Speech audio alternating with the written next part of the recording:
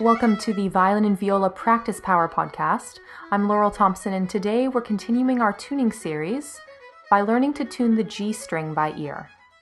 The G string is one of those strings that the violin and viola share, and today I'm going to be using my viola to help you tune.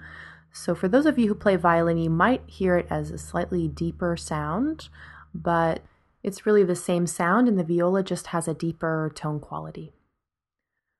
If you haven't listened to Tuning the A String podcast yet, I suggest that you start there because I give all the details of using the pegs versus the fine tuners and all of this, and I'm not going to be covering that here, so if you need to go back and listen to that, you should do so. For the rest of us, let's get started with the G string.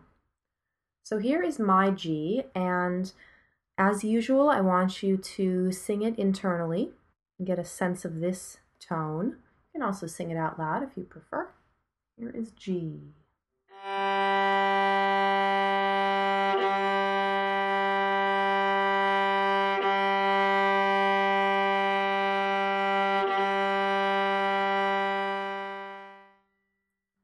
That's a nice rich tone of the G string played on the viola. Now I'm going to play it again, and this time I want you to play your G right after mine. And as on the other podcast, you're listening to see if your voice would need to go higher or lower to get to your note. So here's my G. Play yours right after.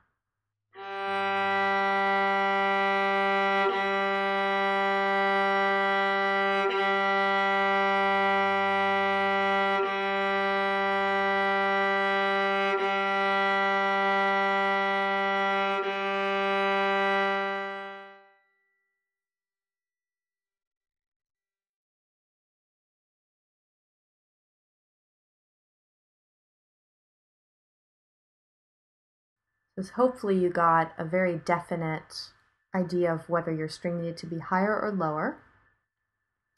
And as we play together now, I want you to use your left hand to tune your instrument, either more sharp or more flat.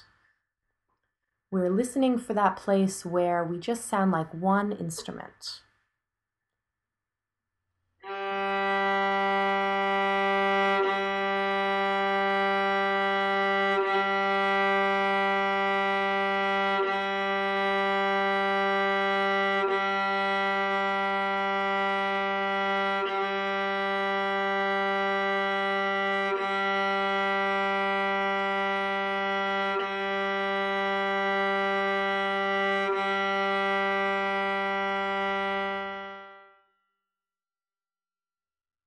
So hopefully you got that ring of two instruments playing in perfect unison. If not, go back and try again.